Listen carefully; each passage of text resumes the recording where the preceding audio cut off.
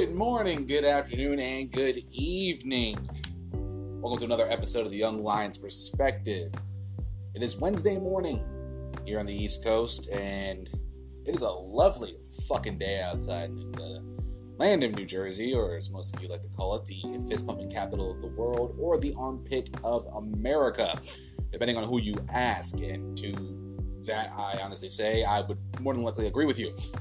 Anyway, before I get into the main portion of the opening segment, I know everybody and their grandmama. I've been on Twitter noticing this little Twitter battle between Seth Rollins and Will Ospreay, and they've gone back and forth. Everybody's been talking about it. I know I'm a little late to the party, as I usually am with most shit. Anyway, so it shouldn't surprise you by any means or any part of the matter that I come late to the party. But I wanted to give you my 2 cents on it, because I'm sure you probably have been thinking, man, what could Zach be thinking about this whole Seth Rollins Will Ospreay Twitter battle? Now, let me start off by saying this. I like both of them. I love me some Seth Rollins, and I love me some Will Ospreay. Excuse me, the coffee's been talking to me a little bit. But I mean, you can pick a side all you want. And, I mean, if you're expecting me to pick a side, I kind of lean towards Will Ospreay. For the simple fact that when you have to be in an argument, and it gets to the point where you have to compare each other's bank accounts, to me personally, that's when you lose the argument. If we're having an argument, and I know I'm on the right side of the argument, and then you have to bring up some shit from way in left field just to try to get your point across, I officially have beaten you in this argument. With Seth Rollins and Will Ospreay, Seth Rollins brought up the bank account argument, even with a broken back, and that wasn't necessary to the argument whatsoever. So if you're looking for me to lean towards one side or the other, I'm going to lean towards Will Ospreay in this matter. But let's talk about Seth Rollins for the most part. And I'm going to tell you why I'm with Will Ospreay doing this. And I'll explain later to the main portion of today's opening segment. I wanted to find a particular article with Seth Rollins. And there's a couple that I wanted to talk about. One was, of course, the deal with Seth Rollins sticking up for WWE, and then another for what he said about Jon Moxley and the whole Talk is Jericho podcast, where he made some very interesting comments about Jon Moxley. But let's get into this first. Actually, before we get into that, I want to let you guys know that today's podcast is going to be the last one for the month of June. Usually with my days off of Wednesday and Thursday, I'd be doing of course, the pay-per-view, if it came on a Sunday, the Sunday before Wednesday's podcast, and then I would do one for NXT and NXT UK review. There will be no NXT and NXT UK review this week. I have a big interview coming up that I will be recording, and that's going to be dropping. Words are hard this morning. I swear to God, I need more coffee. Hold on one second. This particular interview is going to be dropping on July 1st. And that will be episode 3 of Outside the Ropes. This particular person actually hit me up in my Instagram DMs, asking if he can come on the show. I'm not going to explain what it is just yet. More than likely, after the show drops, I'll be posting a video on Instagram explaining who I interviewed and what I interviewed him about. But I will say this is going to be the biggest show in the history of the Young Lions Perspective up to this point. And this is a really cool thing for me. This deserved to be an Outside the Ropes episode, because this is definitely outside of the realm of me talking about professional wrestling. I'm really excited to be doing this interview. I know the person I'm going to be interviewing is excited to do this interview. And You may know this person off of Instagram, you may not, but I think after this interview, a lot of people are going to be interested in what we're going to talk about. So, just so you know, there will be no NXT UK review this week. Just for the purpose of that, July 1st, I will be doing that. Episode 3 of Outside the Ropes will be dropping, and this particular person I'm going to be interviewing, that episode will drop, and then we'll get back into the swing of things the following weekend, which will be, I believe, July 6th and 7th. I will be doing a proper NXT UK review. I will be live tweeting tonight for NXT. I will be, depending on the time frame, if I'm going to go, depending on how time goes, I will be more than likely live tweeting for NXT UK as well. More than likely during the actual live episode and not the episode NXT UK episode, because it airs twice in one day, live at 3 o'clock in the afternoon on the East Coast and 9 o'clock the re-airing of NXT UK right after NXT. So that's what the situation is with that. So July 1st, I want you guys here with me. Tell a friend about this, about episode 3 Outside the Ropes. Seriously. This is literally the first time I'm hyping this interview up. This is the inaugural, I guess, push of episode 3 of Outside the Ropes. Biggest show of the year for me so far. And like I said, I'm very excited to be interviewing this person. Like I said, they came to me asking if they wanted to come on the show, and I did not hesitate to say no. And I am damn proud that this person is going to be coming on my show, and we're going to talk about a very interesting thing. I don't want to spill the beans on anything, but once this drops, you're going to be hopefully you'll be happy with what I bring to the table. And that's what I'm going to say about that. So let's get into this article from Bleacher Report, written by Aaron Bauer. And if I'm looking at my calendar, today, it's actually dropped today, a little bit earlier on in the day. Feeling the fire. Seth Rollins sticks up for WWE, but is he right? Let's get into the article, guys. Quote, the lines between professional wrestling and reality seem to get blurred more and more as time goes on. And comments made by Seth Rollins on a number of subjects this week haven't helped that situation. Since WWE Stomping Grounds on Sunday night, Rollins has aired his views on two different matters. He got embroiled in a war of words on Twitter with New Japan Pro Wrestling IWGP Junior Heavyweight Champion Will Ospreay about the state of the company at present. Before addressing Jon Moxley's recent criticism of the company, he left just after WrestleMania 35 in an episode of Talk is Jericho. But is the Universal Champion right to stick up for WWE? Cynics and critics will argue the architect is bound to defend Chairman Vince McMahon and the company he is employed by for precisely those reasons, because WWE is the one sending him paychecks. It's even easier to argue Rollins may well be missing the point people like Moxley and Ospreay are making here. One of his most interesting tweets came when he pointed out his defense of the situation was due to him being frustrated by people getting angry with the company he works for. And this was one of the tweets that he had sent out. A fan actually said, I'm not gonna. So Jamal Yassim Eichel, do not. And I'm gonna say this right now. Any person I bring up, do not go into their Twitter and harass them in any way, shape, or form. They're stating opinions, because last time I checked, in the United States of America, where I live in, we have fucking free speech and the First fucking Amendment. He said, "Quote: Seth, I love you, but seriously, dude, dial it down a notch." This is quoting a tweet that Seth Rollins had said earlier. And Seth Rollins replied back, quote, "Nah, dog, let me dial it up. I've sat back and watched idiots with no clue talk poorly about the place I dedicate my life to every hour of every day. The level I perform at on a constant is untouchable. Time to let them know," end quote. Getting back into the article, however, Moxley, Ospreay, and others aren't taking shots at WWE's in-ring talent. There's no doubting the company has some of the most exciting wrestlers in the world on its payroll at the moment, but it simply isn't using them properly. Well said, Mr. Bauer. Moxley described the detailed first-hand experience of how frustrated he was with WWE's booking and creative processes on Talk is Jericho.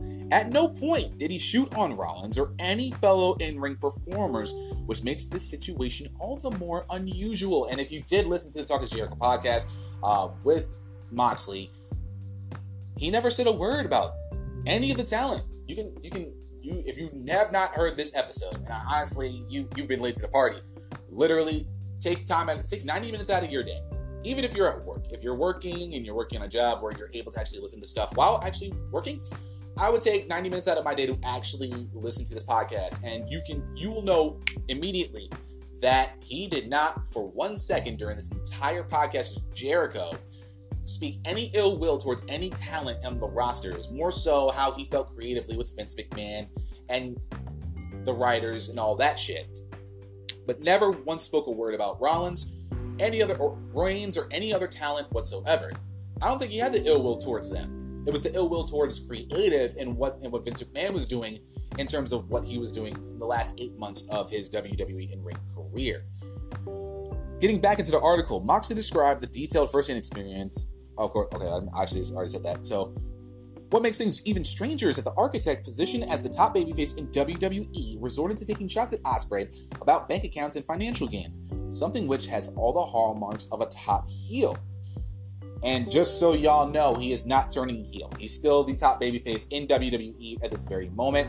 So take that out of your vernacular right the fuck now. Granted, this appeared to be a real-life shoot rather than a work between rival competitors, but even so, it's hardly enhanced Rollins' character development as the clean, popular babyface champion. Now, this is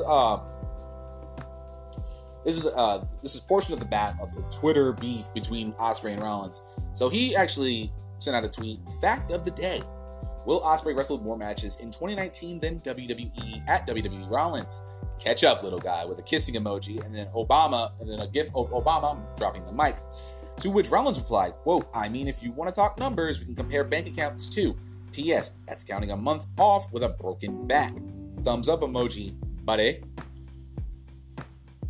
Before getting back into the article, I do want to say that, yes, fact, Ospreay has wrestled more matches in 2019 than Seth Rollins has. Also fact, I guarantee you, Will Ospreay has at least more close to 5-star matches than Seth Rollins. Compare the feud Seth Rollins has had to ones that Ospreay has had, including a Match of the Year candidate in Shingo Takagi versus Will Ospreay at Best of the Super Juniors. Just literally 3 weeks ago. And if you have not seen that match yet, I beg of you to go back. Subscribe to NJPW World. It's $9. It's fucking worth it. Watch the Best of the Super Juniors finals card, because that includes Jon Moxley and Juice Robinson for the United States Championship, and that shit was absolutely fucking lit. And watch that match between Ospreay and Takagi. They damn near went 30 minutes and gave me some of the best wrestling I have literally seen all year, to the point where I can honestly say at this very moment, it is right now on my list that I still have running in my head, a top 3 Match of the Year candidate. Name a match that Seth Rollins has had this year that can honestly say would make your top 10 right now. Because to be honest, I can't think of any. I'm really trying hard to think as well while I'm thinking about this. I can't think of one. For those of you that listened to last year's top 10 list, I did not have one men's main roster match on my top 10 list. I had, I believe, 2 or 3 women's matches on my top 10 list, but not one out of the entire calendar year of 2018 that was worthy of being on my top 10 Match of the Year list. With very good reason. And if you don't believe me, go back and check that episode out. And you'll know that I have not one main roster match from the men on that list.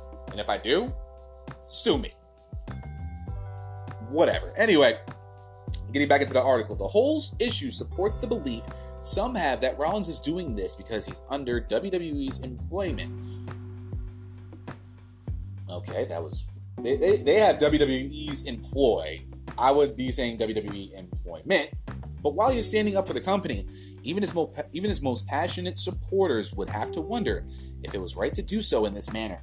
When you factor in the undeniable state of the promotion too, maybe it would have been better for him to leave well alone. WWE's product at present is struggling. The company is persisting with the push of talent like Shane McMahon and Baron Corbin post-WrestleMania. Actually, no, let me rephrase that. Everyone's favorite TGI Fridays general manager, Baron Corbin, post-WrestleMania. And it's having a disastrous effect on Rollins' reign with the Universal Championship. Simply put, WWE is failing the architect in his title reign right now. He should be positioned as the premier attraction on Raw every week. But that insistence on forcing McMahon down fans' throats, plus the confusion surrounding the wildcard rule, is making a title reign many supporters were desperate to see happen become pretty forgettable. Fans are dissatisfied with the direction the company is headed. It was only a few months ago that Rollins took a shot at TV ratings, fan interest, and much more, declaring they were at an all-time low, and I still remember that promo. As if WWE forgot, or as we forgot, this actually was a big deal. The workload WWE places on stars is also far greater and far more significant than any other wrestling promotion. Granted, the financial rewards which come from that are enormous in comparison to other brands, but that's also a criticism that is thrown WWE's way. Moxley looks like a guy who's refreshed and revitalized of traveling the world, wrestling for various promotions at his own leisure and whenever he feels like it. It's great that Rollins is sticking up for WWE, and it's probably overdue that one of the company's big names comes out to defend Vince McMahon in light of all the shots being thrown the company's way in recent weeks. With the way its talent is being booked and the noises recently departed stars like Moxley are making, you have to wonder whether the company has got Rollins back in return. The way it can prove it has by proving how much Rollins means to the company and giving him the prominence and exposure he deserves. Right now, the company's booking is such a mess that he's just lost in the shuffle. And Aaron Bauer literally nailed this article. He absolutely nailed this article completely, and I agree with everything he said 100%. There's not a thing that he said in this article that I don't disagree with. I am very happy that more people are beginning to see and actually seeing the light of what WWE has been doing, not only in the year 2019, but in the past few years as well. This is why I'm siding with Will Ospreay, because it's getting to the point where, yeah, I fucks with the fact that, you want to stand behind your company. Cool. But when when your company is becoming is an absolute dumpster fire, and Raw ratings are in the tank, SmackDown ratings are in the tank, the wildcard rule is literally effectively killing your brand split 6 ways to Sunday. Piss poor builds to pay-per-views. Pay-per-views that most people don't even want to watch. Fans aren't watching Raw as much anymore. Hell, I watched SmackDown last night and I couldn't even get past the first hour. I think watched 40 minutes of SmackDown Live, got past the promo between the segment with Miz, Rollins, and Shane McMahon, and I went to fucking bed around 9 o'clock. What do you fucking want me to do? But let's get into the second article I wanted to talk about, and this is also from Bleacher Report, from Mike Chiari. This was actually posted yesterday. Seth Rollins' response to Jon Moxley bashing WWE, defends Vince McMahon, and creative. WWE Universal Champion Seth Rollins addressed Jon Moxley's criticism of WWE in an interview Monday with Jimmy Traina, I should say. I don't know if I butchered your last name, dude. My bad. On the Sports Illustrated Media podcast, Rollins discussed the comments Moxley made during the former WWE's Stars appearance on Talk is Jericho after signing with All Elite Wrestling. Quote, Ambrose can do what he wants. He's a big boy. He's got his big boy pants on. He can go out there and say whatever he wants. But the bottom line is not everybody's equipped to handle the rigors of WWE and the schedule and how it affects you mentally and emotionally. And Ambrose gave everything he had to the company for the entire time he was here. He put his heart and soul into the travel, into the schedule, into the injuries, into the work in the ring, and all that stuff. But at the end of the day, he took his ball and he went home.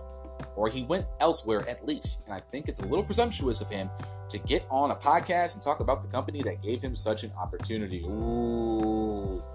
We'll get back to that. Getting back into the article, Rollins acknowledged that Moxley did mention some of his good experiences in WWE, such as meeting his wife Renee Young, who is a divine-looking woman. Canadian, oh Canada, holla at your boy. The Beast Slayer also professed his love for his former Shield brother, even though he took issue with the way Moxley expressed himself. Quote, and like I said, I love the guy. I love him.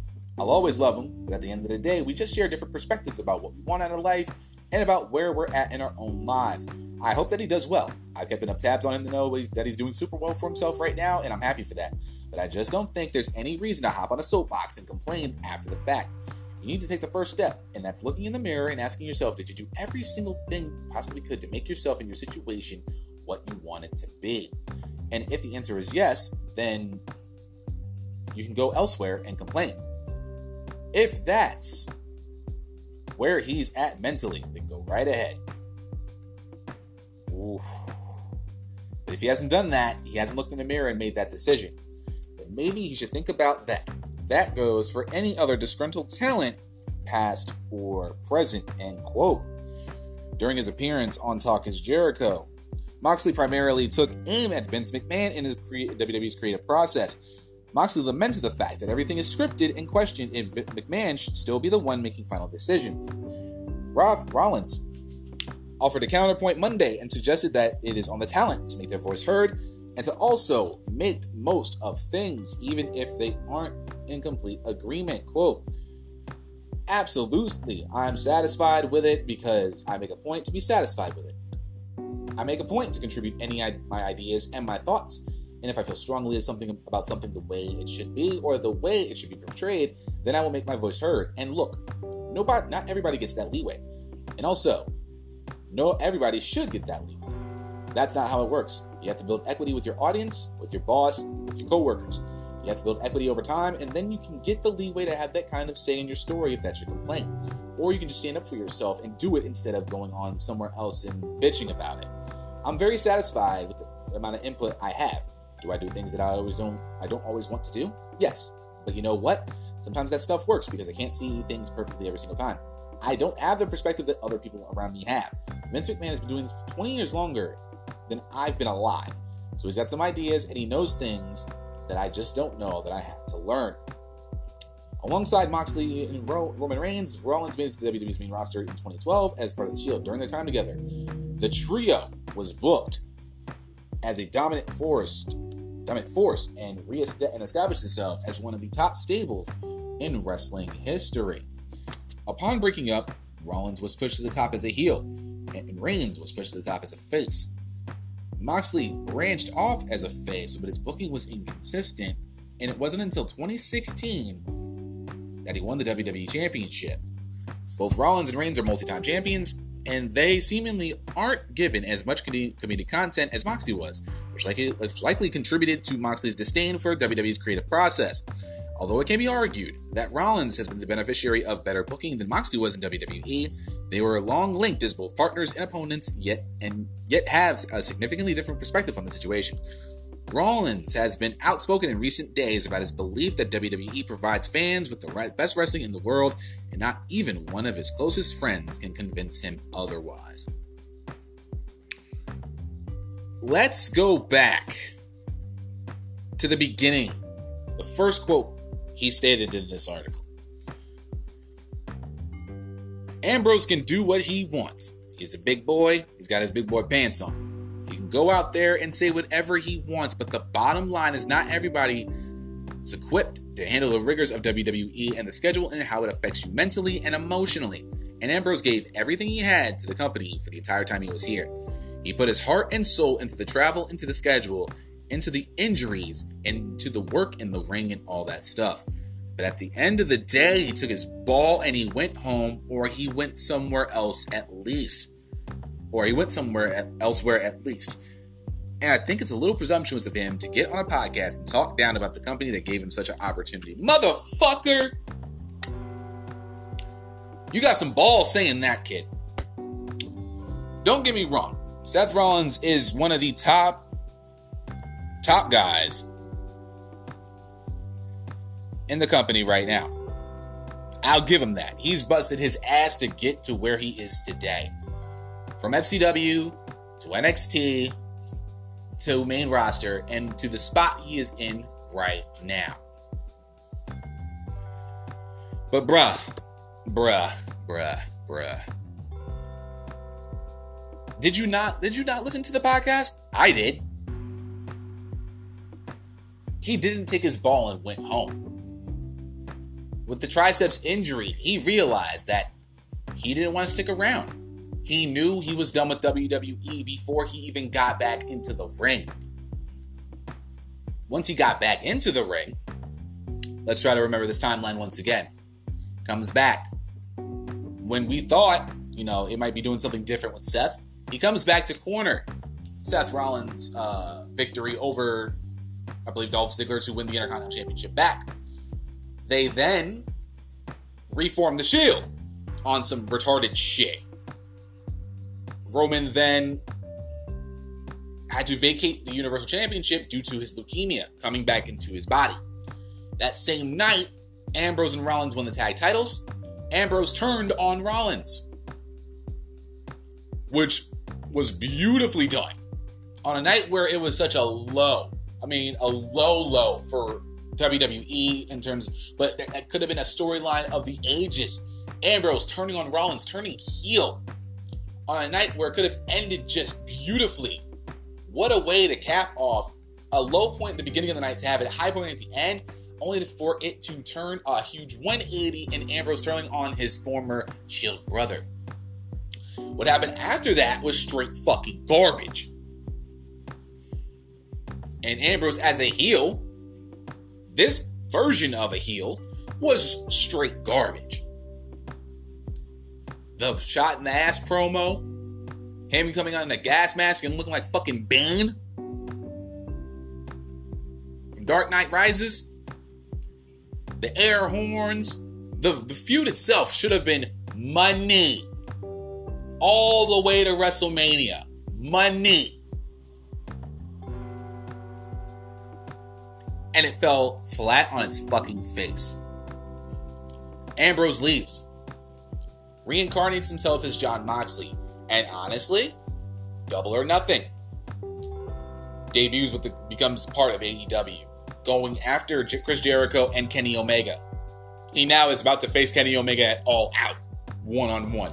Dream match. He then, I'd say what? Because that was May, that was Memorial Day weekend. Excuse me. 2 weeks later, he goes in, not even before that, a week later, he is announced as the Death Rider, Jon Moxley. And he was the one to challenge Juice Robinson for the IWGP United States Championship. The week after that, he wins said IWGP United States Championship. And what I thought was a damn good match with Juice Robinson.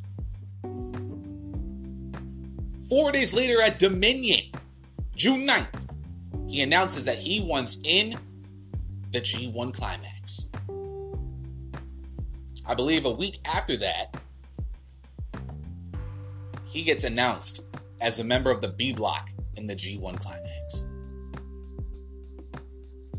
I'd say Dean Ambrose is truly dead, and Jon Moxley is absolutely very much doing well for himself as we head towards this Saturday, I should say, and we're going to have Fyter Fest. I'm not going to do any predictions for Fyter Fest because it's just an off-brand thing. I won't be doing probably any more predictions for AEW until All Out this August. Because it's technically not a full-out pay-per-view. It's technically a pay-per-view for AEW, but it's just like an off thing. So I won't be doing any more predictions for AEW until All Out this August. But I will say, him versus Joey Janela this Saturday night is going to be absolutely wonderful. I think they're going to have a fucking great match against each other. I think they're going to have a really damn good match. I can't wait to watch it. And he's going to be in the main event. So he's going to be fucking sick. Now, 6 days after that, actually a week after that, the G1 Climax begins. Unfortunately, he will not be there for the press conference on the 5th or the 6th because AEW at this very moment does not want him being involved. I think contractually he is not allowed to compete in the United States for another company, which is fine. So that's why he is not going to be involved with the press conference or the opening day of matches, like B block tag matches for G1, which is fine. And it's a good thing they put him in the B block. A week after that, on July 13th, is when he begins his road in the G1 Climax. Safe to say, he's doing very fucking well for himself. He didn't take his ball and go home. Yes, he went elsewhere. But if you listen properly,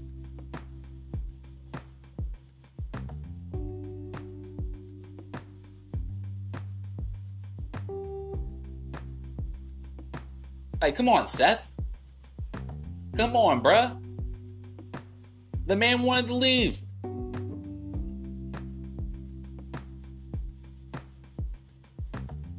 He didn't want to be there anymore, and that's fine. He did what he did what he had to do in WWE. He did literally everything he had to do in WWE. But there's no reason for you to, come out and just bitch and say he took his ball and he went home. He did what he had to do to better himself. And that's why I'm siding with Will Ospreay. None of these comments needed to be made. And I'm being dead ass serious. None of these comments need to be made. Should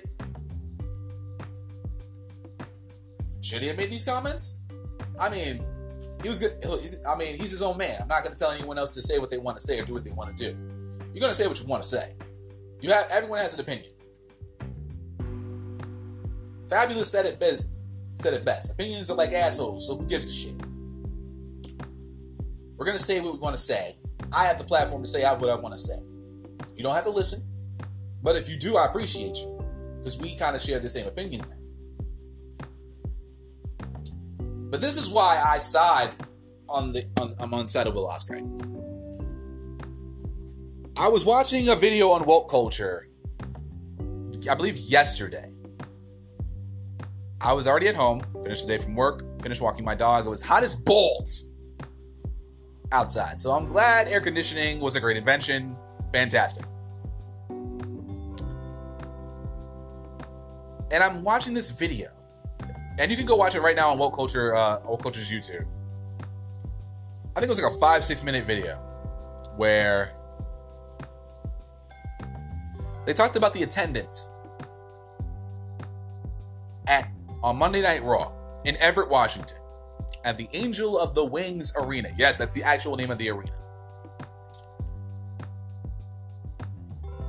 The attendance for this particular episode of Raw. Actually, you know what? I'm going to take a quick second to sip this coffee. I'll let you guess. In your mind, think of a number. And we'll see if you're right. I'm going to give you about 10-15 seconds.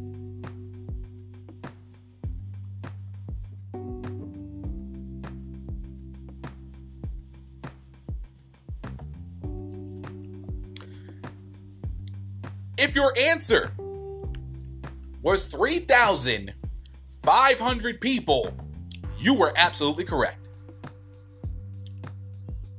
You are hearing this correctly. And you can watch the Woke Culture video on their YouTube if you think I'm lying. I was as shocked as you were when I heard this number. I think it was Adam Wilborn and Adam Cleary, if I think I have their names right. I know I have the last names right. If it's Adam or Aaron, I apologize. But even Cleary was trying to guess the attendance, and he said 8,000. And Wilborn said lower. 6,000. Lower. 5,500. Lower than that. And when Wilborn said 3,500, I even had my jaw dropped and I covered my mouth. When you had 3,500 fucking people come to your Monday Night Raw,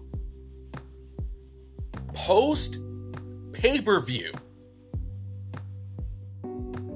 I don't know if Seth Rollins has anything to even try to open his mouth at this point. It's okay to stick up for the company that you are a part of. I get that. With my job, I will back my company. Actually, depending on who you ask, I will defend my company in certain ways. In other ways, I will keep my mouth shut because I can, and I'm not trying to incriminate myself. But there's positives to WWE, but there's a whole bunch of negatives that go on with this company.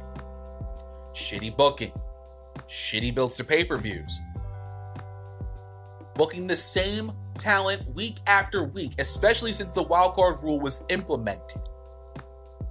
They have literally used these same superstars almost every week since the wildcard rule was implemented back in April. Think about names you haven't seen. Shinsuke Nakamura, for one.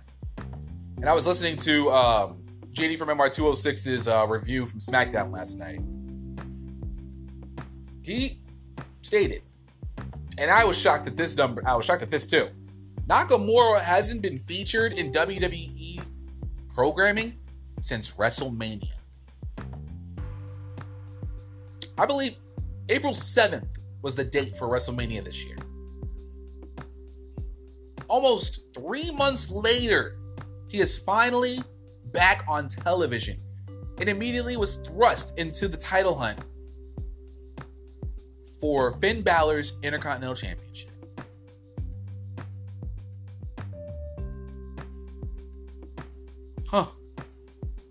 Rusev hasn't been used. Apollo Crews hasn't been used. Aleister Black has been doing vignettes, period.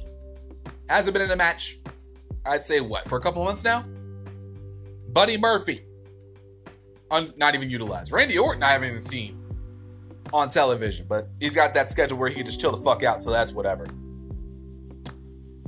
Going over to the Raw side, I'm itching at this point. I'm really reaching for names.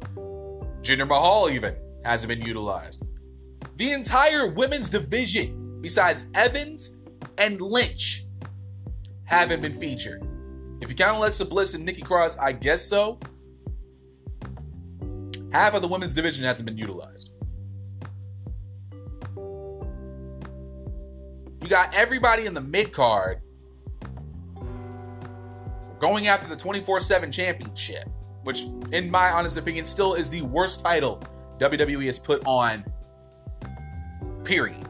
Regardless of the comedic, yes, I stated on Twitter, R-Truth with the belt, best stuff on television. Without it, loses its luster immediately.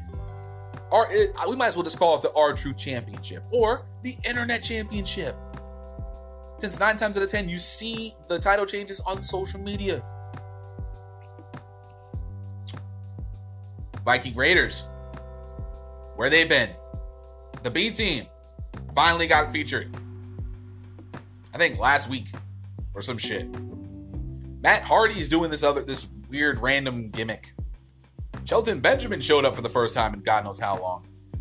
Chad Gable's now on 205 Live, by the way.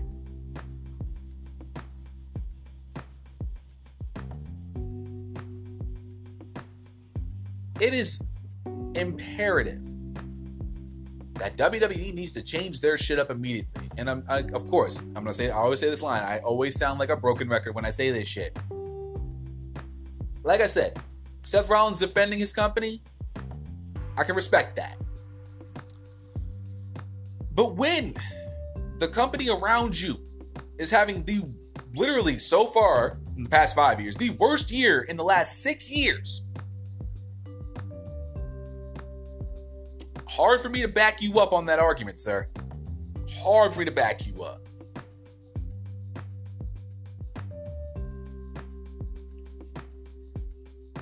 And especially with Monday Night Raw's piss poor attendance in Everett, Washington, it's hard for me to defend Seth Rollins with this argument. Anyways, this is episode 70. Actually, ladies and gentlemen, it's a very momentous day. Raise your glasses high. This is episode 80 of the Young Lions Perspective.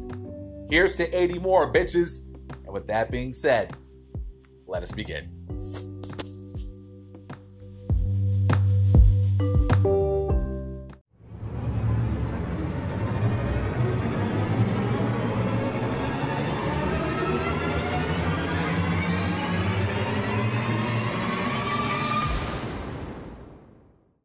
What's going on, guys? Dr. Wrestling Conditions Podcast here, and welcome to episode 80. Yes, I said it, 80 episodes of the Young Lions Perspective. So glad to have you here with me on this lovely day. Well, in my neck of the woods of New Jersey. Excuse me. But I hope you're enjoying your day, your night, your afternoon, and your evening, wherever you may be, wherever you are in the world. Thank you guys so much for checking out this episode of the podcast, and as always, I greatly and truly appreciate y'all. And I really hope y'all enjoyed the opening segment of today's episode. I know everyone's picking a side on this stuff, and I explained why I'm not siding with Seth Rollins and all that.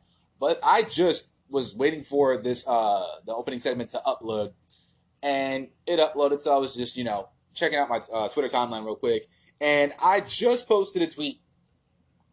Because apparently, we now know why Baron Corbin is getting the push he is getting right now for the Universal Championship. Apparently, this motherfucker, and by this motherfucker I mean Vince McMahon, believes that Baron Corbin should be receiving a push because he thinks in his mind, women think he is good looking. I'm going to say that one more time just in case you didn't hear it, or for everybody else in the fucking back that needs me to have a fucking megaphone. Vince McMahon believes Corbin deserves a push because he believes in his fucking mind, his 73-year-old mind, that Corbin deserves his fucking push because women think he's good looking. And my dog just looked at me like I had 14 heads. I'm sorry. I know. Go sleep. This is how bad WWE is. When you have a push, simply because your employer believes women think you're hot,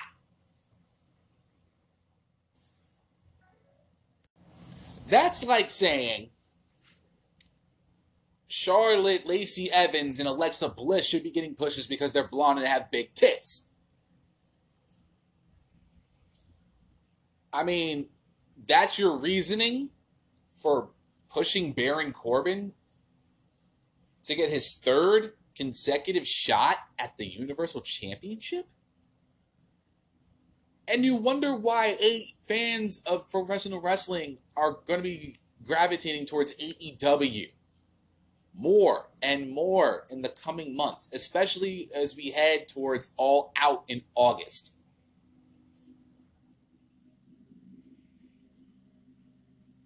I just don't get the reasoning behind that. It doesn't make any fucking sense whatsoever to give someone a push. It doesn't make any sense for anyone with a brain that uses, logic, reasoning, and common sense. And apparently it's that time of the fucking day where the landscapers in my apartment complex believe it's a good idea to fucking just, use their fucking blowers to just blow out grass on the fucking... Anyway, thank you for checking out this episode of the podcast, and you're not here for me to talk shit about, landscapers just doing their job as usual. We are here to talk about, of course, the good, the bad, and for this particular episode, a very, very, very big ugly.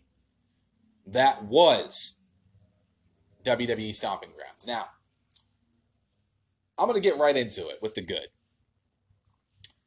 And I just wrote it all I literally wrote all of these notes in like 20 minutes. Not even lying to you. Because I just took what I saw, I just looked at the match card and kind of had an idea of what was good and all that shit. And for a pay-per-view whose build was absolute dog shit, Stomping Grounds actually ended up being a better pay-per-view than most of us expected, which really surprised a lot of people, including yours truly. And they're really trying to play with me right now on this shit. It seems like every time I try to record an episode of the podcast on a particular day, these landscapers usually are out here. Yep, and my dog just woke up. I know, they're interrupting your sleep. I know, I can't do anything about it, dude. They have to do their job. They're getting paid to do stuff.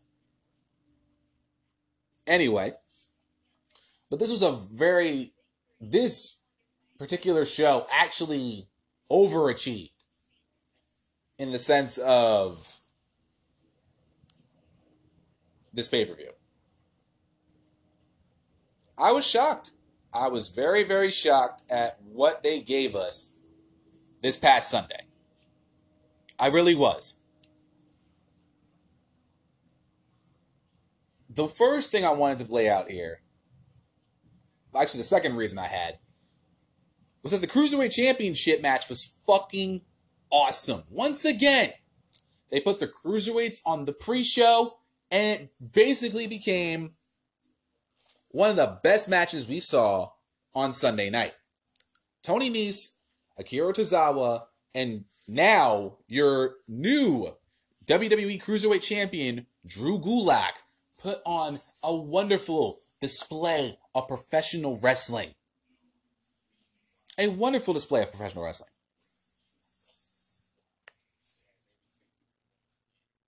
I literally watched the match this morning because I was out and about helping my grandma. My mother and I were helping out my grandma with stuff on Sunday, so I didn't catch the kickoff show. But I watched the match this morning before I recorded, and I was thoroughly impressed with that match. That match was fucking amazing. The amount of near falls, the fucking amount of moves. One particular move was that one particular spot I should say was Drew Gulak had Tony Nese in the Gulak.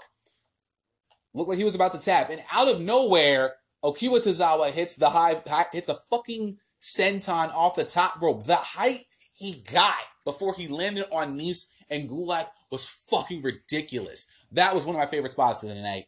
Nese powerbombing fucking Tozawa with the strength of one hand. Then picking him up and buckle bombing him into the freaking corner. The running Nese to Gulak was dope. The tope suicida through the ropes by Tozawa onto Nese before he did a rolling senton on the Gulak. That was pretty dope. The crowd would look like they were super into it from beginning to end, and it really came across very well. It was a very well done match. I loved it. I personally love this match. And again, it shows that cruiserweights deserve to be on the fucking main card. You literally could have switched Reigns McIntyre and the Cruiserweight Championship, and I would have not been mad at it for one fucking second. I love this match. This match was fucking amazing. And if you didn't watch the kickoff show, I ask of you, I don't beg of you, I recommend that you go back and watch the kickoff show just for this match.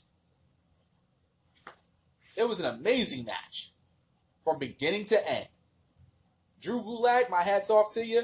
Congratulations on becoming the new Cruiserweight Champion, especially coming off your feud with Kushida. And it makes me want to watch 205 Live and see what the fuck I'm missing. Because these guys are that good. We now have a budding rivalry with Nese and Gulak over the Cruiserweight Championship because he was never pinned. And I'm really interested to see how Nese and Gulak, the feud itself, will go going forward. I'm hype about that. I want to see that match. All three of them did their fucking job and hit their fucking numbers on Sunday night. I was thoroughly impressed by that match alone. Ricochet is now the WWE United States Champion after being on the main roster for only 3 months. Now, we all know he came up with Gargano, Ciampa, and Black. And initially, all of us were nervous. A good portion of us were very nervous about all four of them coming up. Because in my mind, I was thinking, it made sense for Black and Ricochet to come up because they pretty much had done everything they needed to do. And we all knew their last match was going to be a TakeOver in New York against the, at the time, the NXT Tag Team Champions, the War Raiders. We knew they were coming up. Gargano and Ciampa had no reason to come up, and unfortunately, because of that whole deal, Ciampa is now out with injury. I mean, yes, he is now able to be a part of non-contact situations in NXT. But WWE knew he had an injury to his neck, and they still put him out there anyway. Which should still piss you off at this very moment. Had they kept him in NXT and let him just ride out the Gargano feud until after TakeOver New York, Ciampa would have done his surgery immediately after TakeOver New York and WrestleMania weekend. And we would probably get Ciampa probably becoming non-contact after the fall. After the fall season begins. Which I perfectly would have been fine with. Because that would have got him probably back at least into non-contact promos and all that good stuff well before Survivor Series. Unfortunately, we would have waited till probably the end of the year to wait for Ciampa to come back.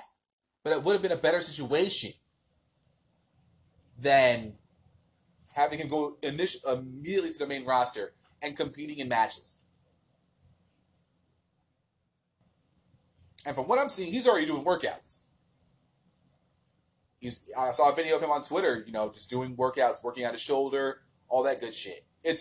I'm very happy to see him, being able to perform workouts, all that shit. And I love this home gym, by the way. His home gym was pretty lit. I'm not even going to front. That home gym was pretty sweet. That was a nice home gym he had where he lives. But getting back into Ricochet becoming United States Champion after only 3 months of the roster, this is how you're supposed to do it. This is how you're supposed to build up your talent. Your new talent. Don't go the EC3 route like they've done him. Do it like they did it with Ricochet. Not everybody that comes up from the main roster, the NXT roster to the main roster is going to become championship material off the bat. But at least they deserve to get a good, solid push.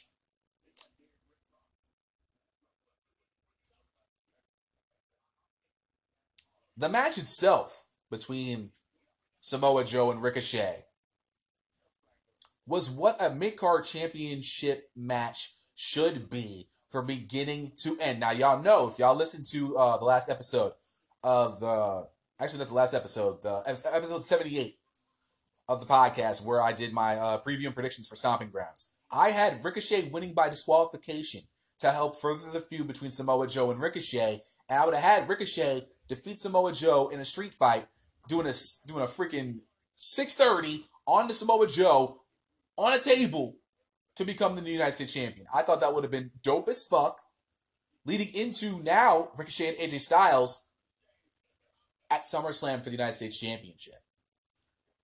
That would have helped further the feud, get past Samoa Joe one last time, but apparently I forgot they don't do rematches. Now we're going to be getting Ricochet AJ probably for the remainder of the summer. Unfortunately, what WWE forgot is that they don't know how to book their champions. The only title literally that has any bit of credibility at this very moment is the 24/7 Championship. Of which R-Truth is now an 8-time 24/7 8 or 9-time 24/7 champion.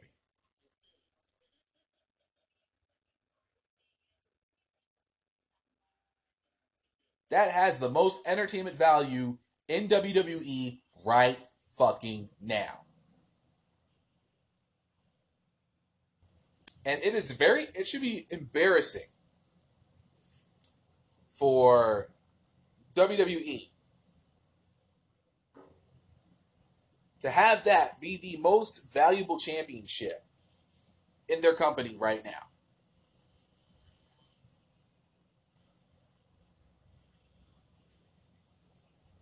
Vince McMahon and his group of cronies should be embarrassed to have that be its, most relevant championship right now. Finn Balor finally made an appearance on WWE programming with the Intercontinental Championship. And now Shinsuke Nakamura, as I stated earlier, is going to be more than likely fighting for the Intercontinental Championship at Extreme Rules. With no way of Nakamura building himself up to become the top contender for the title. Weird flex, but okay. But the match between Samoa Joe and Ricochet was what it should have been. A solid mid-card championship match between two men who deserved to fight for the title. I love the match. The match was fucking fantastic. It was a really damn good match. I was very shocked that Ricochet won the title. I really was. My homeboy Carl at work, he called it. He said Ricochet's winning on Sunday. I'm like, I could see it, but I think further in the feud would make the most sense. He called it, and he told me Tuesday when we saw each other at work. He's like, I told you, man. So I got to give it up, tip of the hat to my boy Carl for calling that one. I didn't think it was going to happen, but they actually pulled the trigger on Ricochet, and when you think about it, it makes sense. It really does make sense for him to become champion. It makes sense because he's over as fuck as a babyface. He's so over. Really big time as a babyface. That can't be denied. And that screams him winning a championship. And they actually went about it, I think, the right way. Him be earning the right to face Samoa Joe in a Fatal 5-way.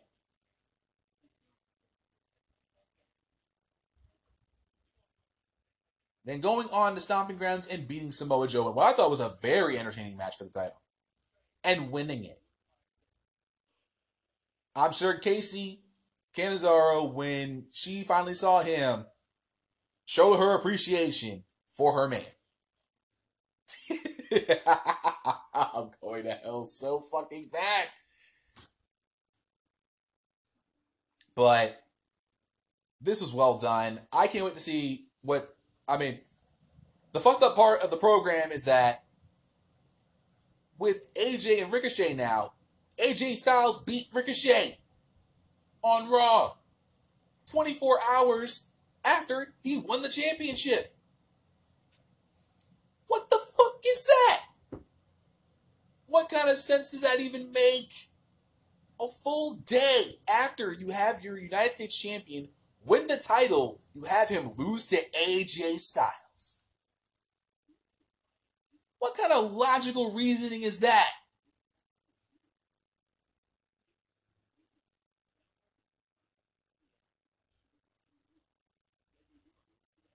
That makes no sense whatsoever.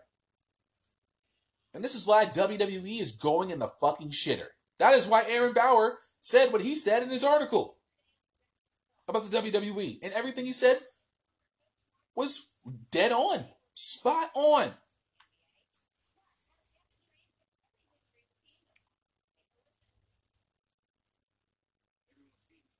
Absolutely spot on.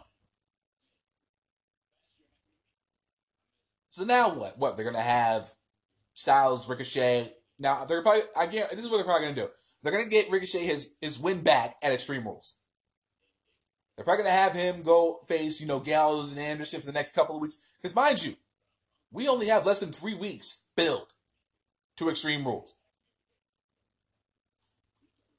And they're probably going to have him face Ricochet, Carl Anderson in 1 week, And then the week after that, have him face Gallows, do some sort of attack on Ricochet, and then we get to Extreme Rules, and then Ricochet will probably beat AJ Styles to retain the championship.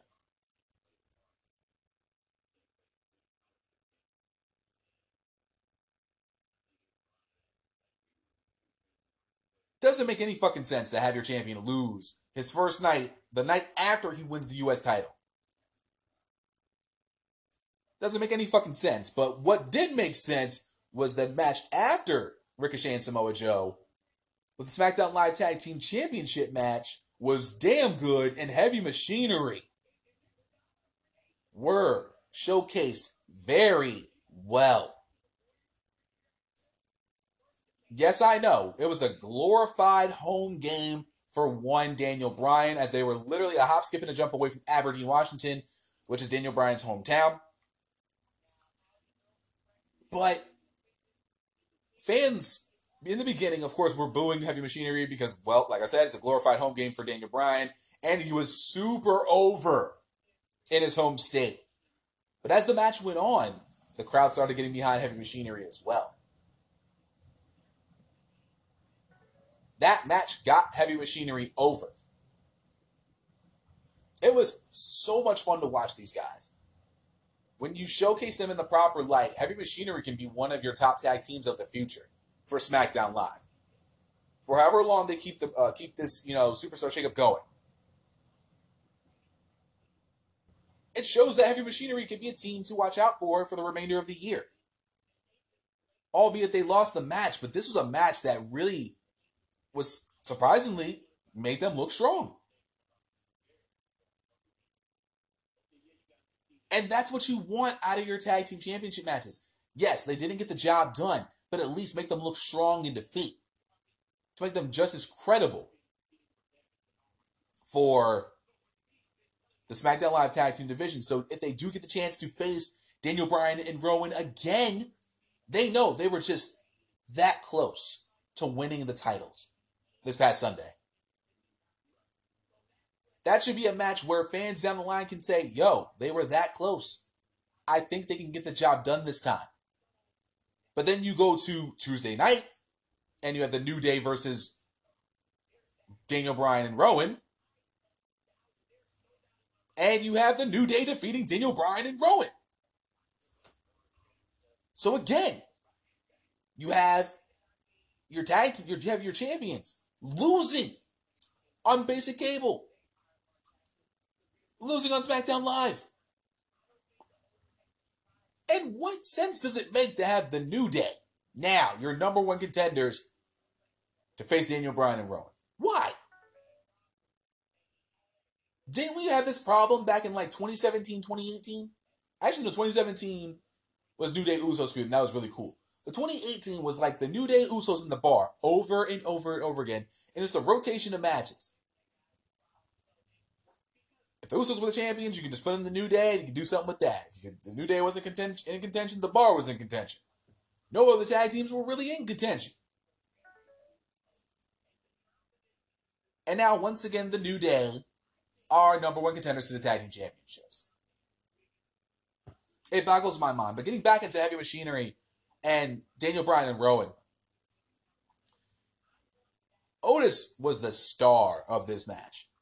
He really got himself over. Now, that's not to say Tucker didn't get himself over either, because they did their job. They handled their fucking business. But they really showed up and showed out.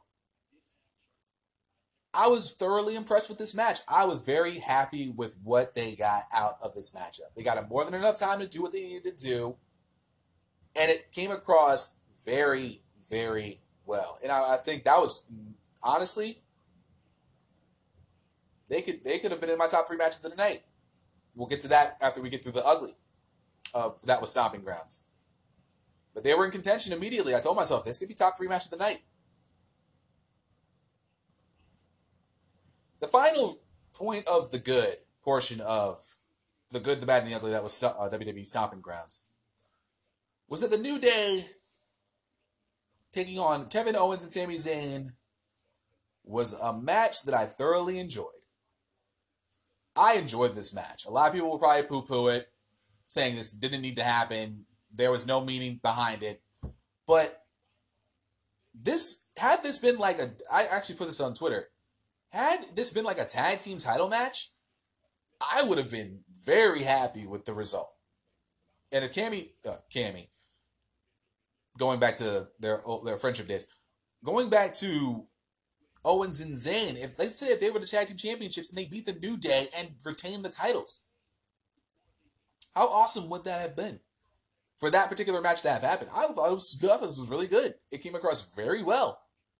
Sure, there was no meaning behind it, but they actually had a solid match that I could get behind. And I believe that was match number 2 of the night. So right there, 3 matches that I was thoroughly impressed by. New Day versus KO and Sami Zayn, followed by the Samoa Joe Ricochet match for the United States Championship, and then the SmackDown Live Tag Team title match. I was thoroughly impressed. I enjoyed myself. And at that point, 4 of the 5 matches of the card hit its numbers. The first half of the show was fantastic. First half of the show, well done. I was enjoying myself. I'm thinking, man, this could really get a solid grade from me. This was at this point, the first half itself alone, solid A. Solid A. But as you will see with the bad, the second half of the show, and actually of the portion of the first match of the main card, will explain why it unfortunately did not get an A.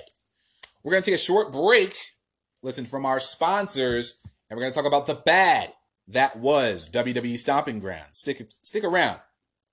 We'll be right back.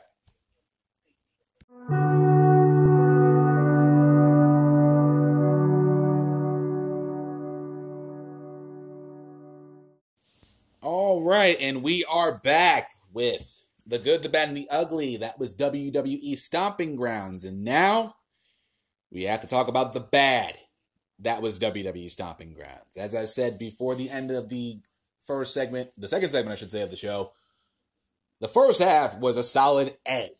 And as I will explain why in this portion of the program, why I did not deserve an A for the rest of the show. And I'm going to get the obvious shit out of the way. And as I wrote down as the first point of the bad, that was WWE Stomping Grounds. Roman Reigns and Drew McIntyre should not even bother facing each other for the rest of the fucking year. This match was terrible. This match was absolutely fucking terrible. I did not care for this match one fucking bit. Not at all. It didn't deserve my time. It didn't deserve your time. It didn't deserve any effort from us even bothering with this. This literally was my bathroom break match of the night. Wholeheartedly. I did not care for this match one bit because, like I said, I didn't even predict this match because I already knew the fucking result before it even showed up. And the result was, of course, Roman Reigns won. Roman Reigns won. Lol. Did you expect anything fucking different? Honestly.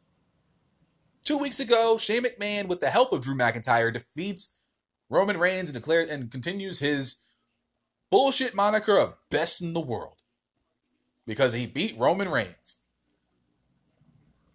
And now, Reigns, of course, in typical fashion, gets his at least a victory back on one of his cronies.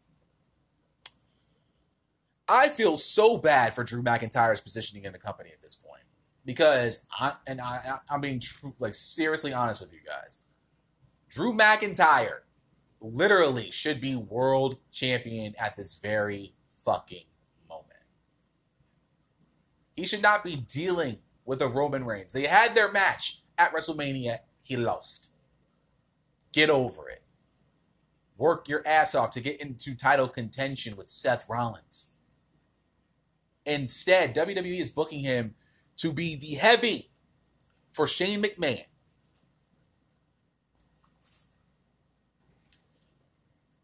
if I'm Drew McIntyre at this very moment, I should be literally pissed the fuck off.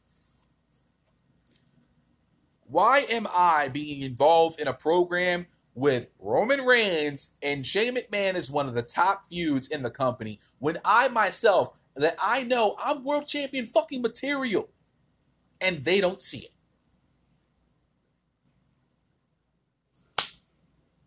That was me trying to kill a gnat.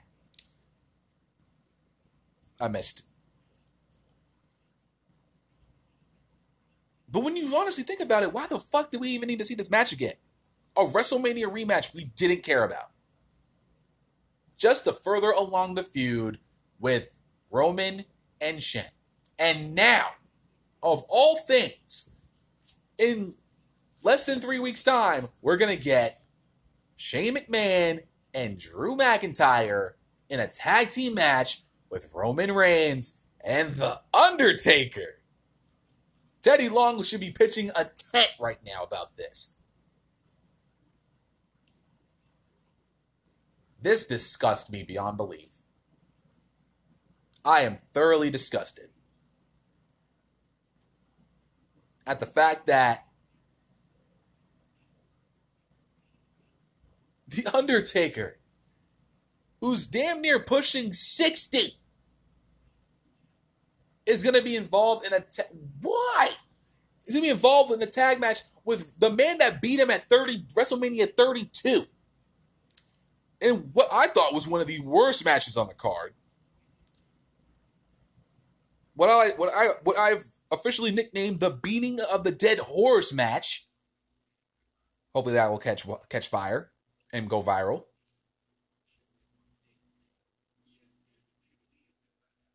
In a match that makes absolutely no fucking sense.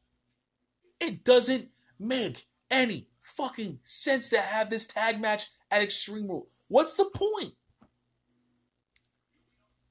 And at this point, for all you WWE apologists out there who are going to try to defend this match, save it. Save your words for someone else. Save your words for a Sean Ross Sapp who's going to shut you down. Save your words for a Kevin Castle and a Don Tony who's going to shut you down. Save your words for my homie, Nick Nightmare, Sledgehammer TV Podcast, who's going to shut you down. Save your words for a JD from NY206, who's going to shut you the fuck up. Save your words for someone you actually can pretty much be butt buddies with. Send those words to a Ryan Satin and a Dave Meltzer.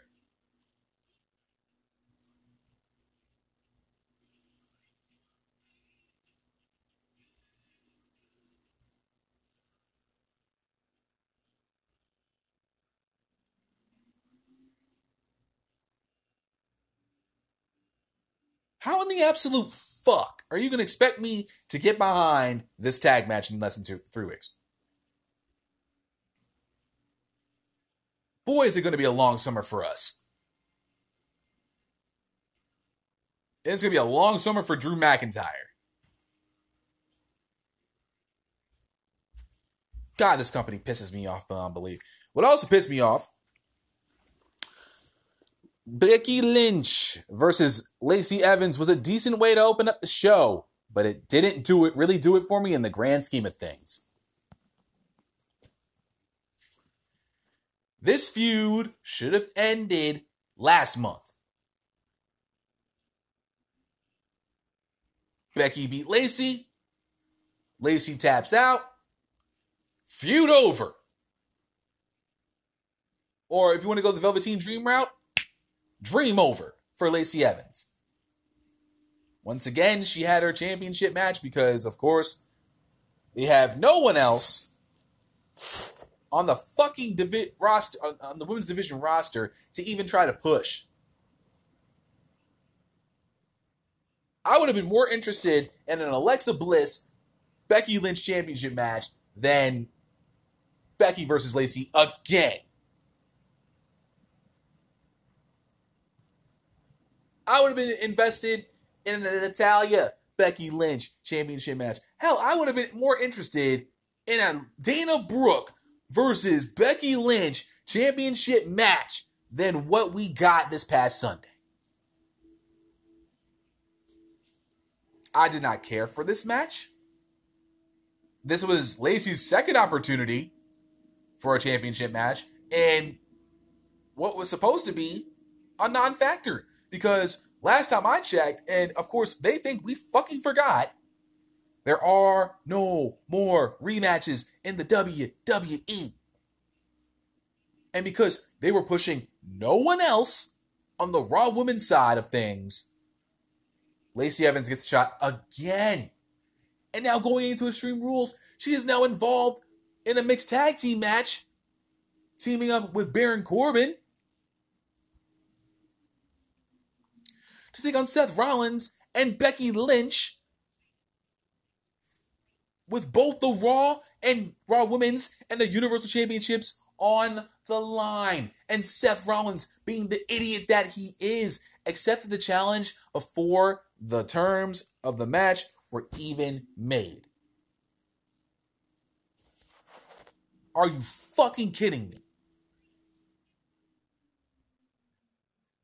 So now, Corbin and Evans get their third straight opportunity to win the championships. And I swear on everything I love, if Baron Corbin and Lacey Evans win this match, say goodbye to Raw.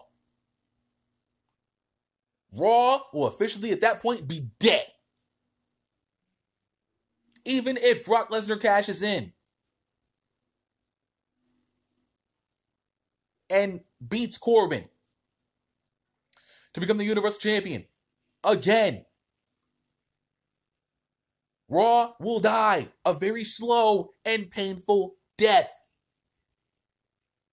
Those subpar ratings of subpar 2 ratings that I talked about last December, we might see those in 2019 before SummerSlam. Those Raw shows, it's likely. It's very fucking likely.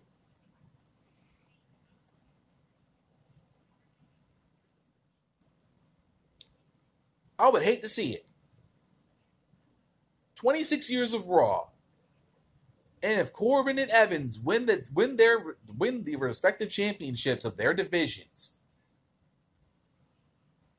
those ratings are going to go down real fucking quick. And that's a scary thing to think about when you honestly think about it. I would hate to see Lacey Evans be the women's champion because there's nobody to fucking face her with. Who have they built? They haven't picked Natalya, Naomi, Alexa, or Dana. I think Sarah, Ruby. Ruby's out with injury.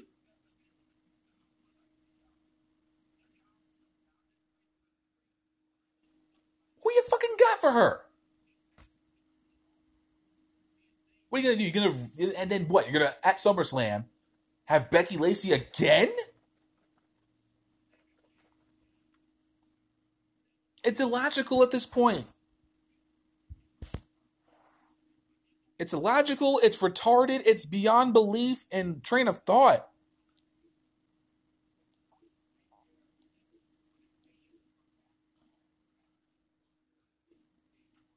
It's a fucking disgrace.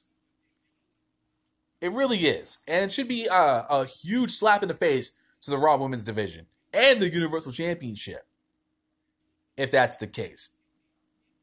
But going back to the match real quick, I mean, it was inevitable that Lynch was going to make Evans tap out. It was inevitable. Sure, Lacey Evans' entrance was very, very out there. That outfit was very interesting. Even my mom, who saw it, was just like, "What the fuck is that?" The only reason she liked Lacey Evans was because she was a former United States Marine, and my mother actually served in the United States Army. But getting into my next point, the steel cage match between Kofi Kingston and Dolph Ziggler wasn't really anything special at all. Going into this match, I really didn't care for this match at all. The only reason we were having this rematch was because Xavier Woods got involved. And according to Dolph Ziggler, he interfered in his match and cost him a chance to become WWE champion.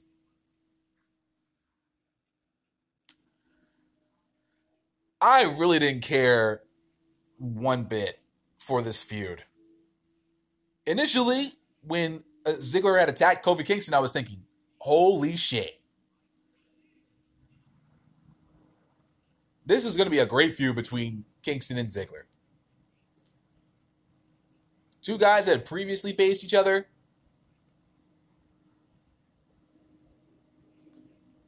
In years past, and put on some great displays of matches against each other. Over the United States Championship and the Intercontinental title. They put on great matches with each other. This time around, they just made Ziggler look like a whiny bitch. It should have been me. No, bitch, it wasn't never going to be you.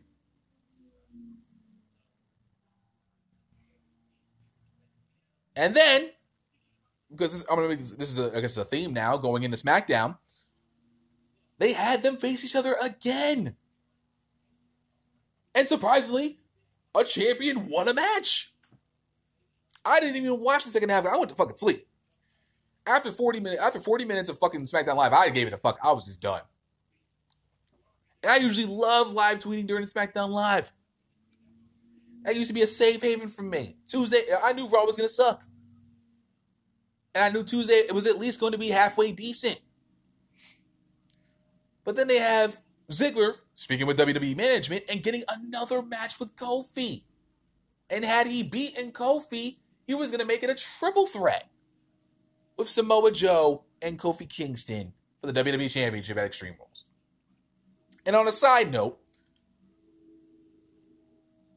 getting into the wild card rule for a second, and actually will lead into my next point. The wild card rule is literally fucking up everything for what is the brand split. Because now, all of a sudden, I mean, yes, granted, Samoa Joe had a great United States Championship match with Ricochet,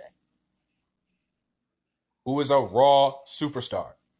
Now attacks Kofi Kingston on Raw, and is now officially going to be in the WWE Championship match with Kofi fucking Kingston.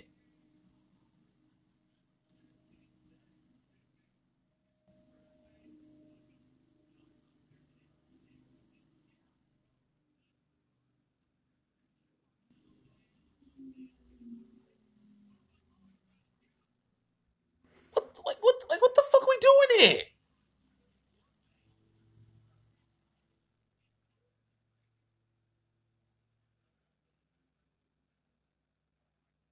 This makes absolutely no fucking sense.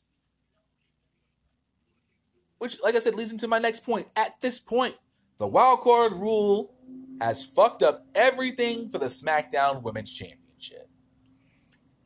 And I'm talking about Bayley and Alexa Bliss.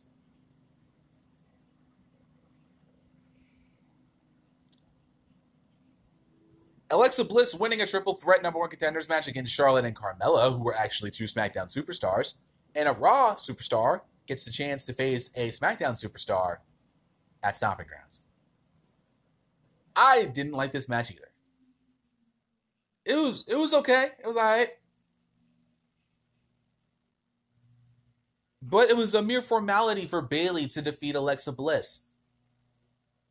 Because I already can see. Hey, my dog is super pissed right now. My dog. I know, Marley. The landscapers have to work, though. She is not happy right now. She is so mad. Go back to bed. It's okay. You're fine. Go night-night. Go night-night. What? What? They're working. I can't stop them.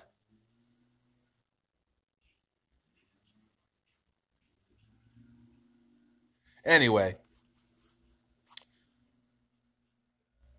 it was imperative for Bayley to get this win against Alexa, albeit by Nikki Cross interfering in the match and trying to get her hands on Bayley after Alexa pushed her into the line of fire on the outside, thus giving Bayley a chance to actually win the match off of a miss by Alexa Bliss with Twisted Bliss. And then Bayley hitting the Bayley to belly, 1, 2, 3. She retains the championship. And of course, continuing the theme, going into Tuesday, WWE did a video package of Nikki and Alexa talking. Nikki apologizing to Alexa for being the one to cost her the championship at Stomping Grounds. She somehow got a match with Bayley, and if she beat Bayley in a non-title matchup, that would give Alexa Bliss a rematch against Bayley at Extreme Rules. What the fuck do you think happened? But Zach, you didn't watch the program. How do you know what happened? I listened to the post-game shows. I listened to the post-game shit. And Nikki Cross beat Bayley. And while Alexa Bliss was on tour in Japan, Nikki Cross got the job done and got Alexa Bliss another shot at the SmackDown Women's Championship. The wildcard rule is literally the final nail in the coffin for WWE at this very moment. It really is. I hate this rule just as much as I hate the 24/7 championship. What purpose does this serve? This doesn't serve any purpose whatsoever. It really doesn't.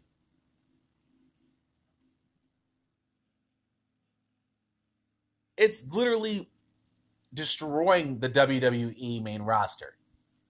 And this is why fans of WWE are gravitating towards NXT and NXT UK. Because they don't play that shit. They don't play any of that shit.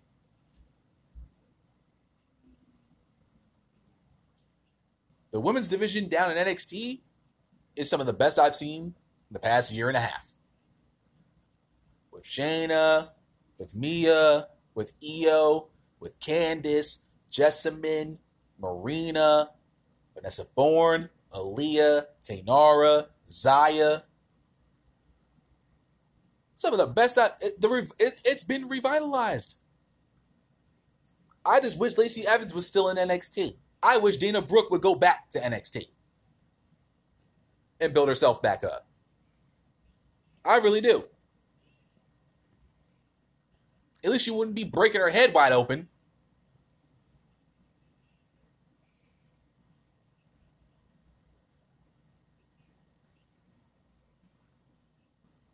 Why do we need to see Alexa Bliss Bayley again? We already seen it. She lost. Back of the line. That's it.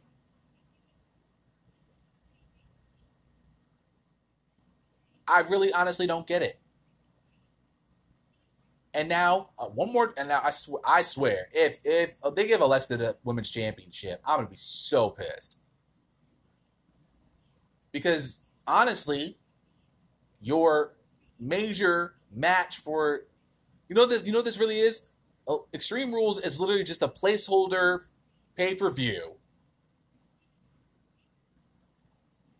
until we get towards the push for SummerSlam, in which we'll get Bayley versus Charlotte for the title. That's all I think this is. They're just giving Alexa Bliss this title shot as a placeholder feud until we can get Bayley versus Charlotte at SummerSlam. Another blonde with big tits getting another shot at the championship. When you fucking have talent like Ember Moon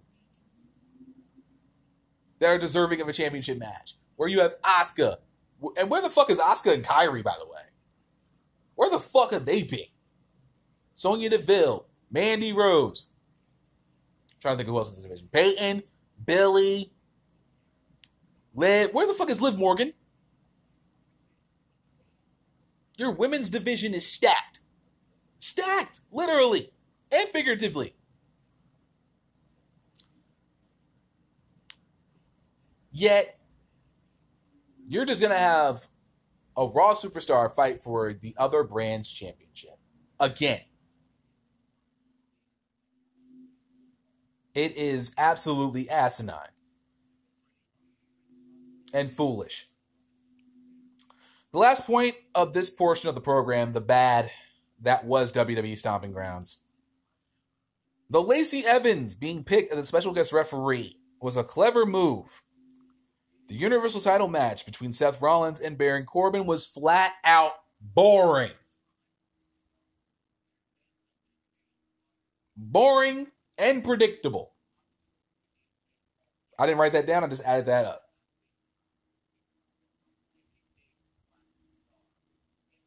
The second they put Lacey Evans as a special guest referee, I immediately thought, okay, either one of two things is going to happen. They're going to have Becky come out at some point and attack Lacey, or they're going to give Baron Corbin the championship right now. Those are the only two things I thought about in my head. And of course, the entire time, Lacey was on the side of Corbin because, of course, she's a heel. She, of course, did the almost counting 3, but having a cramp in her shoulder. And then Corey Graves trying to defend it and saying, she was in a women's championship match. And then Lacey Evans making it no count out, so Seth Rollins didn't get the victory. Then making it a no disqualification so she can try to help Baron Corbin win the title. The low blow by Lacey Evans. Corbin using a chair. All this shit. Becky comes out, attacks Lacey. Lacey's incapacitated. They had to use a different referee. Referee counts 3. Seth Rollins retains. Joy. I didn't care because I knew it was predictable. If you thought Baron Corbin was winning the championship off of Lacey Evans being the pick alone, you're an idiot. Again, the fact that Corbin is getting a push because women think because he believes women are swooning over him is dumb as shit. It is dumb as fuck. Fuck. So foolish. And then now they get to do it one more time in a mixed tag match for the Universal and the Raw Women's Championship at Extreme Rules.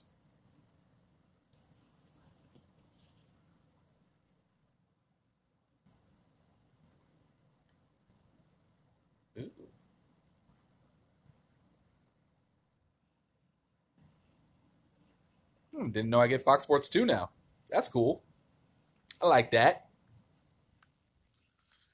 Sorry, I was trying to turn the channel to The Herd with Colin Coward.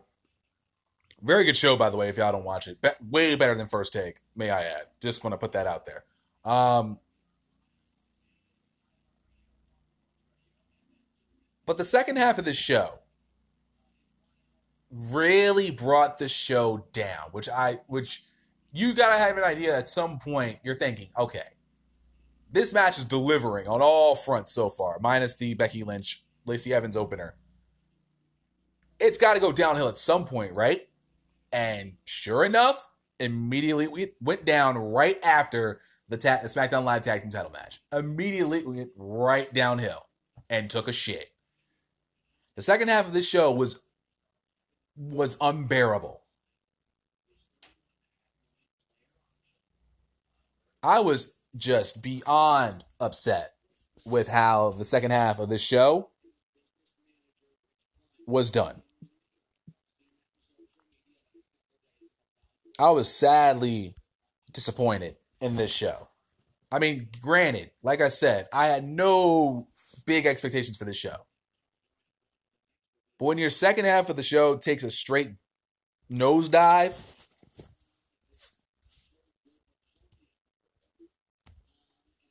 that should honestly be the portion of the program you should be mad about.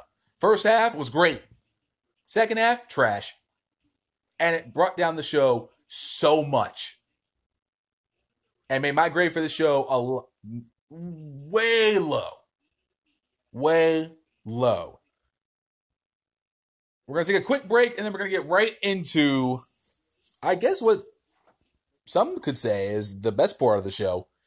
The Ugly. That was WWE Stomping Grounds. We'll be right back.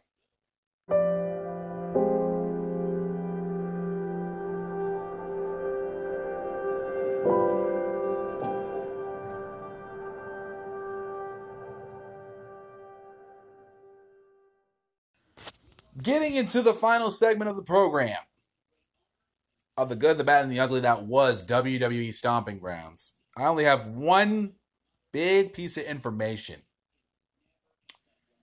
that was, I thought, super, super ugly for this pay-per-view, and which also helped drive down the grade as well. I spoke about in the opening segment of the show where Monday Night Raw's attendance was only 3,500 in Everett, Washington, which was the worst attendance in years.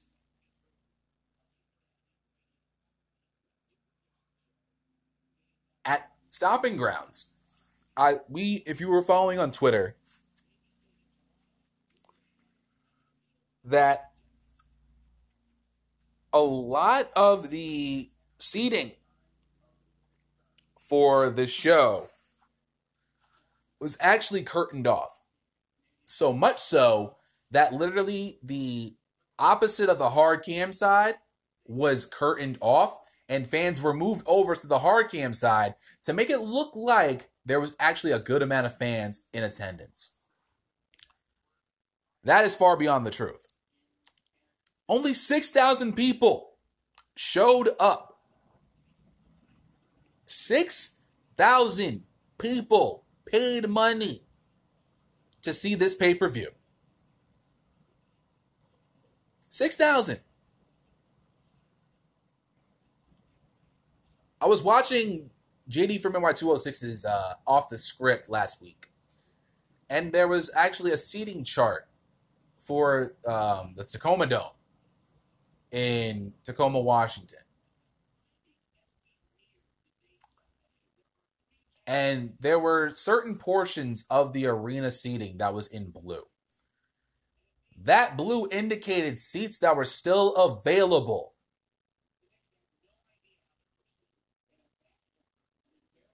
For the show. So much so that they were offering, if I remember correctly, they were offering 2-for-1 deals to get fans to buy tickets for the show. And yet only 6,000 people showed up for this pay-per-view. On a work night, on the night before the work week begins for most people, they knew they were not going to spend their hard-earned money on a show that most people thought was going to be piss poor. And I don't blame them one fucking bit that they didn't want to go. I wouldn't have gone if I was living in Tacoma. I would have focused on work. I would have focused on, man, I gotta make sure I get up early for work. I'll stay home and watch this. Show's gonna end around 10:30, 10:15, 10:30. That gives me a good enough time to get some rest. Well, technically, if you're living in the West Coast, show would have started at 4, ended at 7, and you could still, go somewhere for about an hour or two, get home, get some sleep. Barbecue, go to the bar, hang with some friends. Get out by 7. Finish up the show at 7, go out a little bit. Go to bed around 10 o'clock. Good to go for work. Still got enough sleep for work. Bang. Done. That's really... And then the next night, as I spoke about in the opening segment, 3,500 people showed up for Raw. Again. Seating got tapered off. Is it tapered or tarped? No, I believe tarped off is the right term. Yeah, that's the right term for it. And they once again tried to make it look like there was more than 3,500 in attendance. Portland looked like a decent crowd last night. So they had something going for them.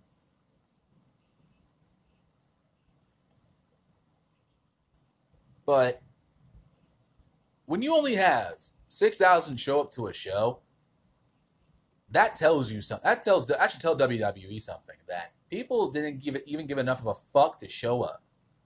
They really didn't. I don't blame them. I don't blame Tacoma. I blame the product. I blame the product for not doing their fucking job and getting fans invested in the company. They were well within their right to buy the ticket if they wanted to. And 6,000 people did. Or people did, and 6,000 showed up. And the first half of the show, they were probably happy for it. Second half of the show, they should have been pissed the fuck off. And yes, they were in the main event. When Lacey Evans got picked, was chosen as a special guest referee, AEW chants. This is stupid chants. Actually, during the Reigns McIntyre match, the crowd went off. This is stupid. I think in the main event, let's go Cena. Cena sucks chants. Boring. CM Punk chants. I heard them. You can try to fuck with the audio all you want.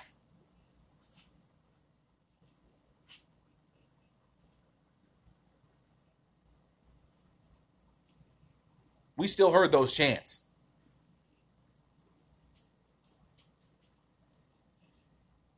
Fans were not happy. And they showed their ass on Sunday night. WWE should be embarrassed. I have not seen the ratings yet. Actually, here's what we're going to do right now, because I love me some ratings. I love numbers. So let's see, before we get into my matches of the night and my MVP of the show, let's see if my tablet wants to act correct for once. Let's see if we can find out the actual rating for this past Monday's Monday Night Raw. Let's see if we can find it. So we're going to go on a tablet here.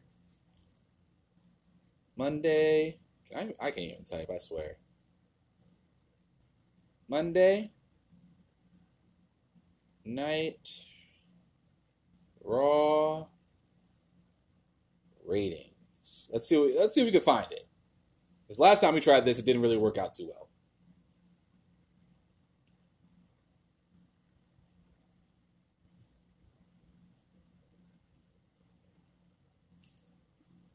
Click on news.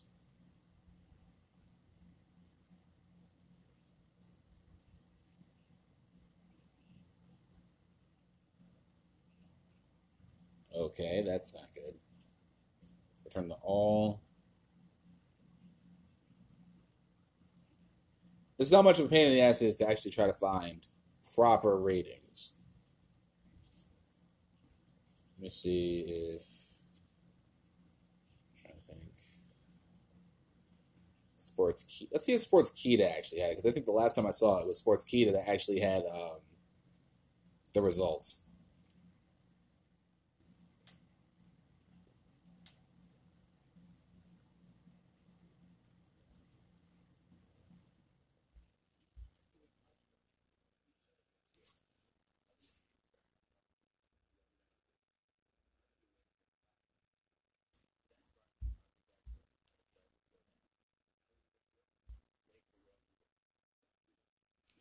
Ugh.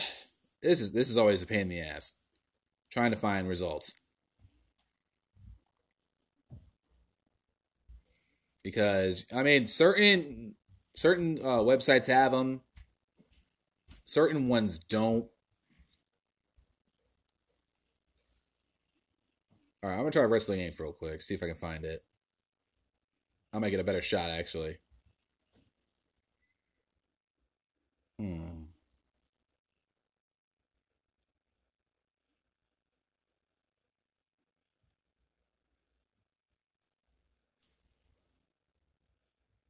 TV by the numbers.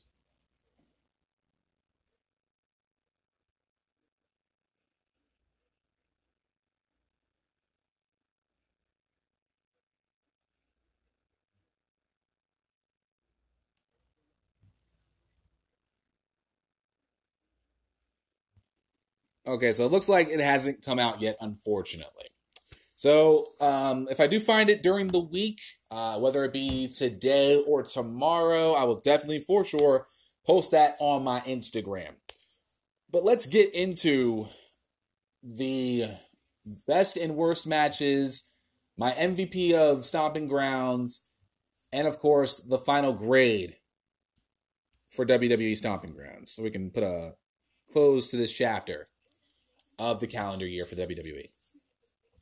My MVP of Stomping Grounds is going to absolutely go to Ricochet. Defeated what I thought was a really good match, top 3 match of the night, and winning his first main roster championship, his second overall in WWE, and what I thought was a really, really good match between him and Samoa Joe. In 3 months, he actually got this opportunity. In 3 months' time, he actually became champion. You know, having good matches with Cesaro, going back to back with him and absolutely killing it. You know, all of this good stuff. And then actually becoming the more contender and then beating Samoa Joe to become United States champion. I'm really, really happy about, you know, him winning the championship. Really, really happy with it. Really happy with the fact that he's champion. And I can't wait to see what he's going to do for however long he wins the championship. Now, it's not off to a great start, losing to AJ Styles on Monday, but at least for this particular pay-per-view, he gets my MVP award for Stomping Grounds. Getting into the top 3 matches for Stomping Grounds. Number 3. I'm going to give it to the SmackDown Live Tag Team Championship match between Heavy Machinery and the Planet's Tag Team Champions of Daniel Bryan and Rowan. This is a really, really good match and a really great way to follow Samoa Joe and Ricochet after what was a really good United States Championship title match.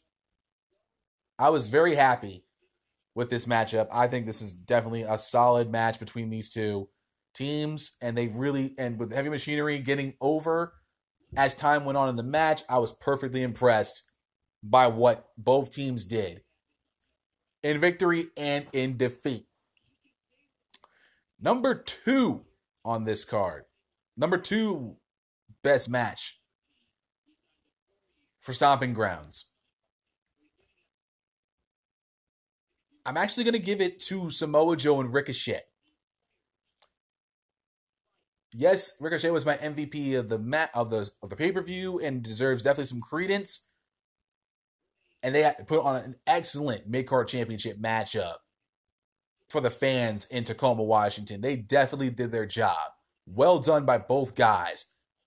I couldn't believe that we would actually get such a match for Stomping Grounds in this manner. I knew it was going to be, I even said it on my preview and predictions. This is a dark horse to be match of the night. And it would have been if it wasn't for our number 1 match of Stomping Grounds. And I am giving it to the Cruiserweights. Tony Nese, Akira Tozawa, and Drew Gulak. A triple threat match for the Cruiserweight Championship. This match was leaps and bounds my favorite match on the card. And it was on the kickoff. How funny is that? The Cruiserweight division, who was only featured on WWE Network, had the best match of the night. This match was amazing from beginning to end. The action involved in that match, and what I spoke about earlier in the good that was WWE Stomping Grounds, they absolutely fucking killed it. They were getting so much praise on Twitter. Seth Rollins even gave him some love. And he has been giving him a lot of love as of late on these pay-per-views.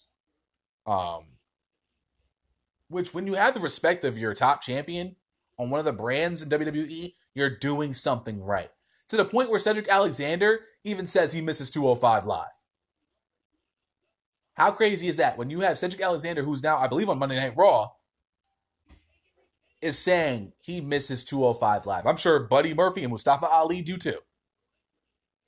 Because they ain't doing shit with either of them. They aren't doing a damn thing with them.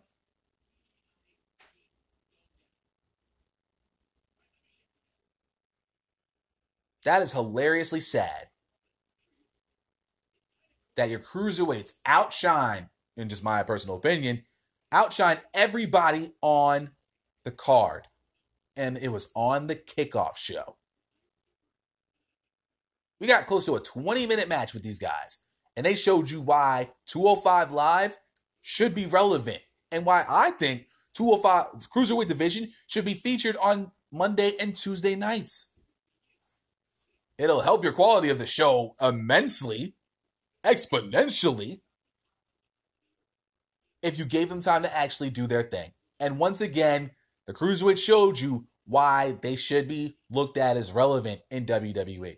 And they're not. And it's fucking sad. Getting into my worst match of the night. It should be painfully obvious. Roman Reigns and Drew McIntyre outright gets the award. This match was fucking terrible. With a predictable result, which made no fucking sense and did not need to happen on this card. As I said earlier, if you switch Reigns McIntyre and the Cruiserweight Championship match, this literally would have easily upped the grade like that, and probably would have been a better card because of it.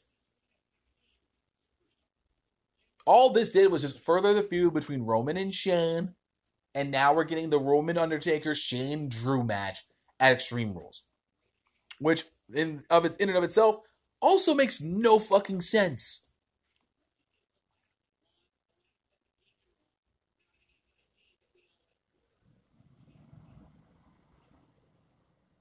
I honestly don't get it at this point. This match sucked.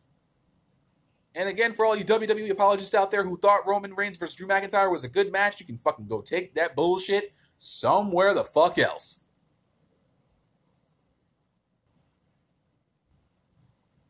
Now I'm being dead fucking serious. This match was garbage. From beginning to end. I hope they never face each other for the rest of the year. I hope Drew McIntyre moves on to worry about the United States Championship at this point. Let him be a viable contender for the U.S. title.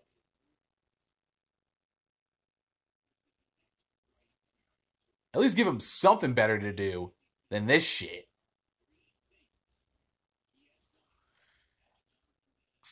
My final grade for Stomping Grounds was a very easy one. Due to the fact that the second half of the show was garbage. Unbearable, boring. I literally went to sleep an hour before the show ended and I wouldn't have given a fuck, to be truthfully honest with you. I said earlier that the first half of the show was a solid A. And then we talked about the bad portion of the program. And why in my final grade easily went way down. It's a respectable grade, but it's an actual proper deserved grade. And I'm giving this pay-per-view, and what I thought was a better than expected pay-per-view, a C+. It's about as respectable as I can get. It wasn't a D. It wasn't a C- show. The first half really saved its ass. The first half really saved this from being a C- D show. And it hovered on B- C+ territory.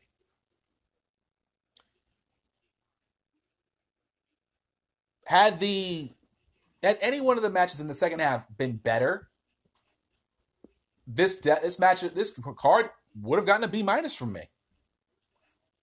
But C+, I think, is a proper grade to give this pay-per-view. Without question. And ladies and gentlemen, that was your good, bad, and the ugly. That was WWE Stomping Grounds pay-per-view. We're going to take a short break, and then we're going to close out the show and talk about the next upcoming shows one more time if you missed the opening segment of the show. We'll be right back.